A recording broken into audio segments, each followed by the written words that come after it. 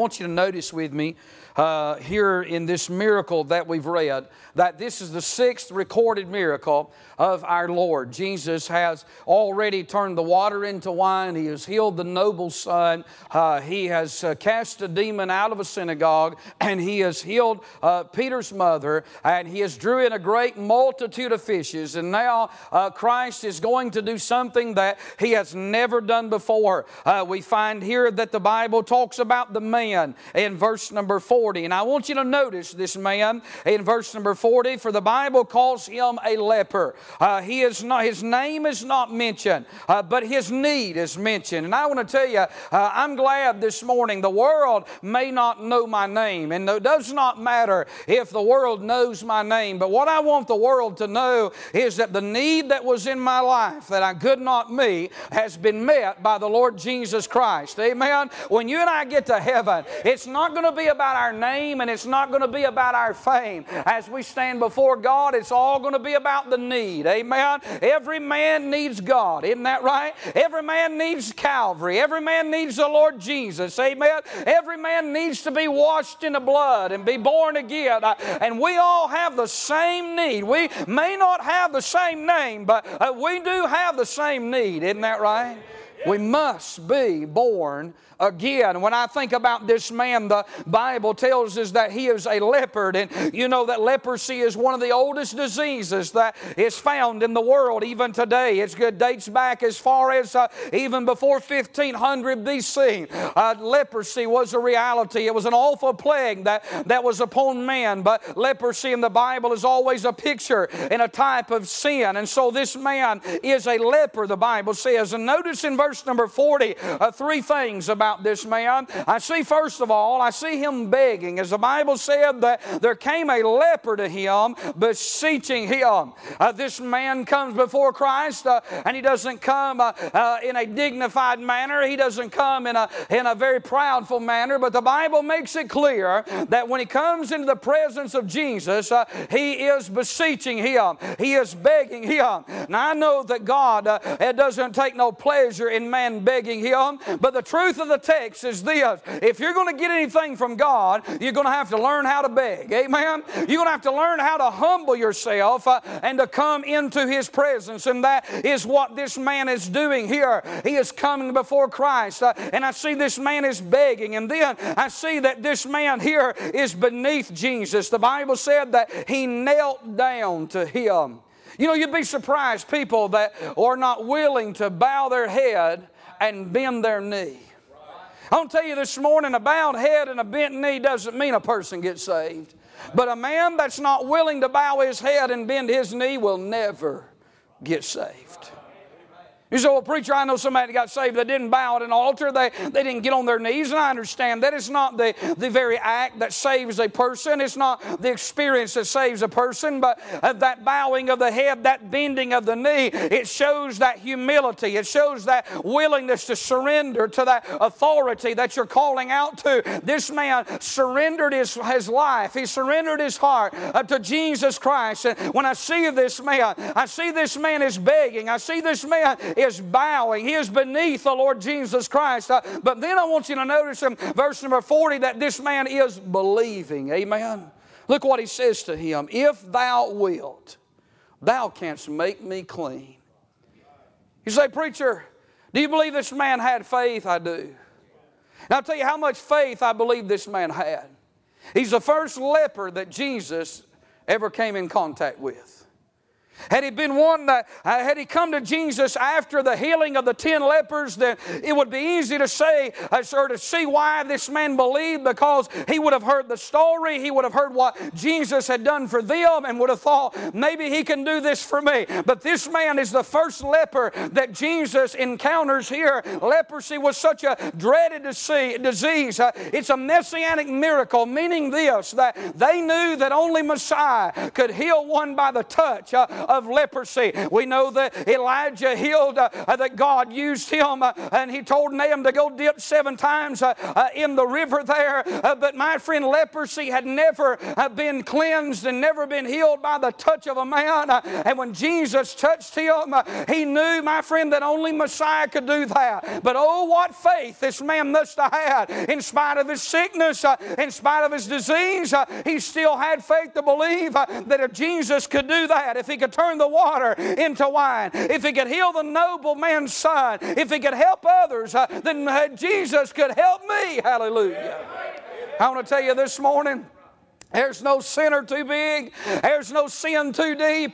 There's no person lives so sorry. There's no one so far down on the gutter of sin that what the hand of God can't reach down. I'm glad that He can reach further down than what you and I can reach up. But thank God for the day. I bless the day that He reached down and pulled me out of the muck. He pulled me out of the mire. All I could do was beg. All I could do was get down below and bow my head. But thank God I believed that what God did for others, He'll do it for me and He'll do it for you. Hallelujah.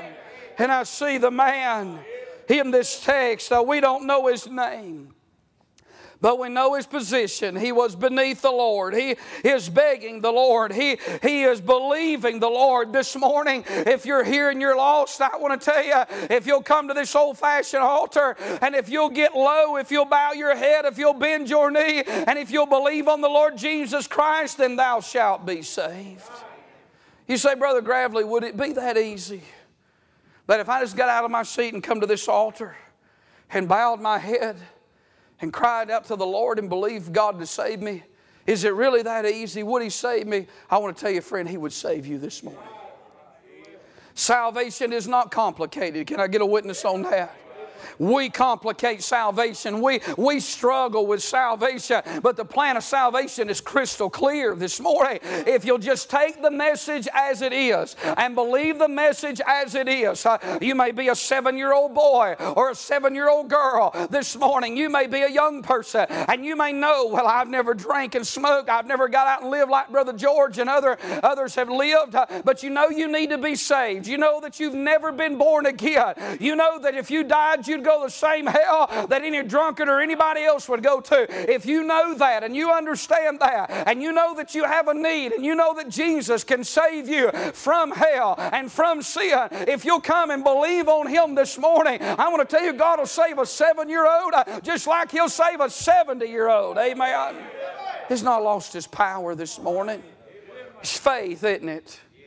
His faith in the Word of God. It's just simple faith.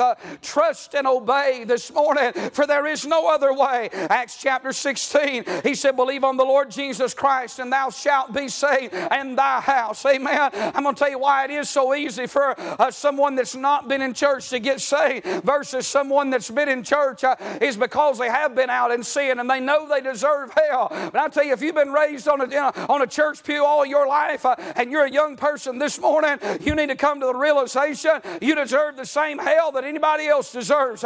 But you don't have to go to hell. Your good works will not get you to heaven. It's a gift of God, not of works, lest any man should boast. But if you'll come by way of the cross, and if you'll just trust Calvary, don't trust religion, don't trust your goodness, but if you'll trade your wickedness for the righteousness of Christ, if you'll believe on Jesus, thou shalt be saved this morning. In fact, I think there's a lot of people that need a good old-fashioned dose of salvation. I see the man, then I see the master. Notice verse 41, the Bible said, and Jesus, moved with compassion, put forth His hand and touched him and saith unto him, I will, be thou clean.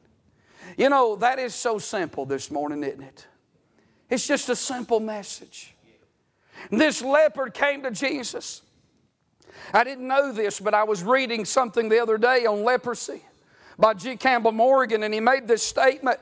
He said leprosy required a man to be segregated in stages. Whenever he found out that he had leprosy, he had to cry unclean. He had to let others know because it was such a contagious disease. And so he had to keep his family, his friends away. And so when he would see that white spot on him, he would cry unclean. And he would have to go and live without the city and live somewhere away with a bunch of lepers, or live by himself in seclusion. There had to be a separation, a segregation because of that disease. Amen.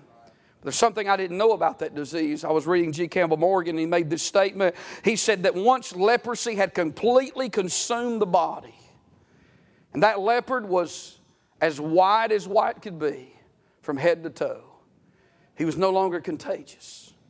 The leprosy had spread. The sentence of death was on that man, but he was no longer contagious. He could be around his family. He could be around his friends, though they would loathe him and would not want to be around him. And G. Campbell Morgan said that it's no doubt that's why this man came to Jesus and knelt down in his very presence. Those other 10 lepers, no doubt they were still in that separation state. They cried unto the Lord, and Jesus helped them from a distance. Why? Because they knew they couldn't come near. Jesus would never break the law. Can I get an amen on that? He would never go against Leviticus 13 and 14. He would never go against the Word of God. This man had the death sentence upon him. He was in the final stages. In other words, he was the clutches of death was upon him. He was beyond any hope whatsoever of ever recovering from this disease. He was in the final stage when, listen, everybody had been called in, and listen, all hope was gone. But thank God, when all hope was gone, I'm glad the help was on the way. No sinner is too far gone that what Jesus can't heal him, amen. Wilt thou be made whole? Jesus touched him in his worst condition, amen. And he healed him. And I see the master in this text, that the belief, the faith, you want to know how strong faith is this morning? Look at verse 41. It did two things. Number one, it moved the heart of God. The Bible said, and Jesus moved with compassion. You ever told someone something? You ever bore your heart and just poured your heart out to someone, and when you poured your heart out to them, you could tell that it didn't mean anything? Maybe you were going through something. You had a burden, you had a trial, and you told them, and you realized that they weren't really listening, or they weren't really moved by what was moving you. I want to tell you something about God this morning. You'll never lay anything at His feet that burdens you and that bothers you, that what it does not touch Him. Amen. I'm glad that we serve a God that not only hears and not only answers, but He can be touched. Amen. With the feeling of our infirmities. That means He feels what we feel. Amen. He feels it the way we feel it. I mean, He can sympathize.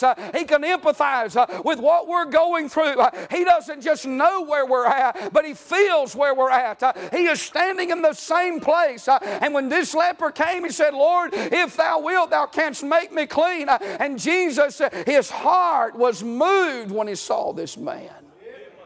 He looked at him. He saw his condition. He saw the desperation in his eyes, and he could hear it in his voice. He knew that this man had no other hope, and it moved the heart of God. I want to tell you this morning, there are times that when we pray, we may feel like our prayers don't get above the ceiling, only to find out that it moved the heart of God. Prayer works this morning, doesn't it? This leper didn't have a pretty prayer. He didn't pray a long prayer. It wasn't a prayer that would have impressed anybody. He didn't articulate any words in this statement, but he simply took the need and he laid it before the Master, and the need was sincere, and the need had a burden with it, and it moved the heart of our Savior. He was moved with such compassion and love. I want to tell you, there's a lot of reasons to pray, but you and I ought to pray, because when we pour our heart out to God, it moves His heart. Amen. I mean, who to think that someone like you and I could pray to a great big old God, bigger than this world and bigger than this universe, and my burden and my need can move His very heart. Amen. This morning, I see that it moved not only the heart of God, but notice in verse 41, it moved the hand of God. Because these are precious words in this text. He said that he put forth his hand and he touched him. Before he ever heard the promise, you know what he felt? He felt a touch. That touch, Jesus was moved with compassion. His heart was moved, but it moved the hand of God. He's about to receive a promise, but before he receives that promise, he feels that touch. Now, that may not mean a whole lot to you and me, but it meant a whole lot to this leper because people did not want to touch a leper. No matter what someone said. You know, it's kind of like COVID.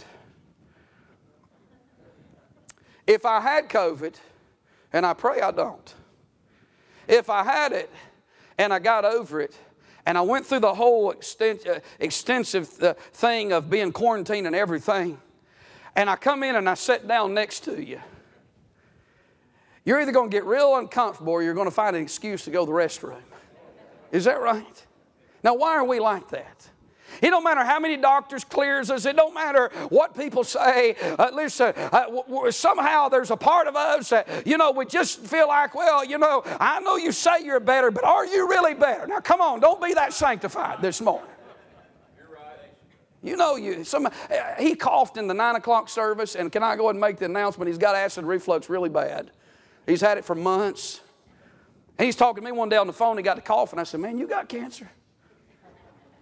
He said, what? I said, you're doing a lot of coughing. You've been to the doctor lately? He said, yeah. He went through the whole thing and told me about it. And you know what? In my mind, I thought, I hope he don't have cancer. He coughed this morning, and he'll probably cough tonight. But it's just, you can be anywheres and cough or sneeze, and people, they scatter like roaches. They're scared to death. Can you imagine if a leopard walked in this building this morning? Leprosy is not as dreaded today as what it used to be. Listen, I read some articles sometime back about a dear missionary lady that spent her whole life working in leprosy colonies, and she even worked down in Louisiana where there were some leprosy colonies years ago. And I thought, Louisiana? There's some strange people down there. But I thought, leprosy in Louisiana? Sure enough, years ago, she did. What I'm telling you this morning is that this man had not felt a touch in a very long time. A touch of compassion, a touch of tenderness, a touch of love. He had not felt a touch in so long. It would be good for just someone to reach out and grab a hold of him and show a tender touch of compassion whenever your heart is breaking, whenever you're going through a trial. A brother or sister put their arm around you. Sometimes just that touch of that individual, that loved one, it soothes, it calms, it helps you in the midst of your trial, your situation. This man had been without that. But I want to tell you, not only did he feel a touch of compassion, but he felt a touch like he had never felt before in all of his life. The hand that reached out and got a hold of him was the same hand that dug out the valley. It was the same hand that formed up the mountains. It was the same hand that slung the stars out into the universe. It was the same hand that had reached down and formed Adam from the dust of the ground. I'm telling you, he felt a touch on his life like he had never felt before. Amen. I'll tell you, just one touch of the Master's hand. I'm about to get blessed myself.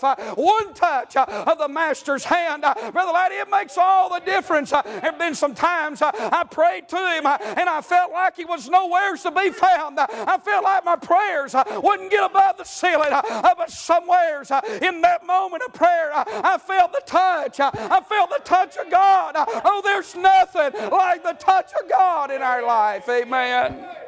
Been times preaching, you'll preach and you'll think, man, I've got this all by myself, and the Lord will let it be that way for a little while, but He'll reach down and He'll touch you. I want to tell you this morning, He moved the heart, but He moved the hand of God. Can you imagine that if you and I will pray, we can move God's hand? There's things that, as Brother Noah was talking about this morning, something he had been praying about, something he had been asking God for, and God answered that prayer.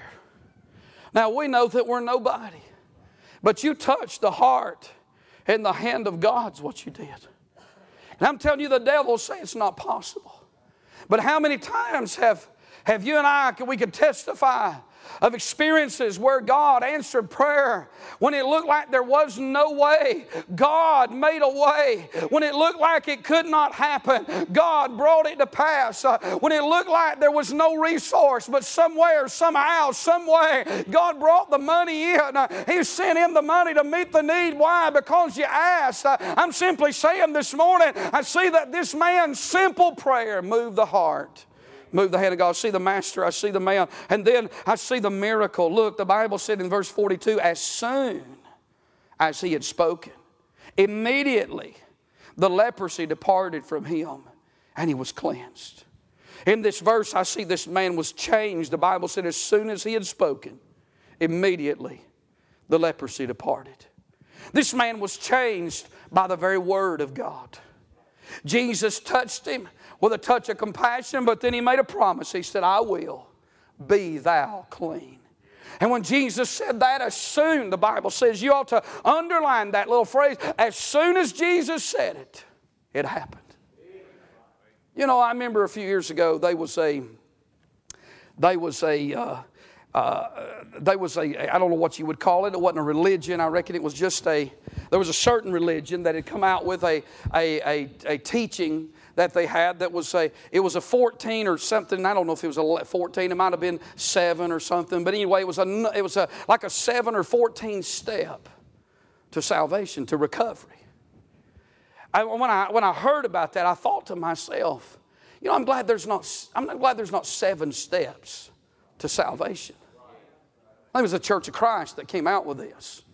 And it was, if you read this book, and probably it was a money maker, I'm sure, that if you read this book and you follow the steps, it would lead to salvation. Now I want to tell you, it's not a 7-step process. Amen. Jesus don't have to progressively save somebody or progressively help somebody along the way. Jesus spoke the word, and as soon as the words rolled off his lips, this man, we're talking about leprosy from head to toe. We're talking final stages. We're talking about no hope whatsoever. We're talking about you're in the last leg of the journey, friend, and it looks like you're about to go under. And as soon as he spoke the word, his entire body cleared up. The white went away. The leprosy left him. This man was made whole from top to bottom. What a miracle. What a man. What a message. Amen. That Jesus can take a drunkard. He don't have to go through a 12-step process. He don't need AA when he gets saved. If he gets salvation, thank God, he can pour the liquor out. He can pour the beer out. He can say goodbye to the wild living and gambling. I'm telling you, there's a change on the inside.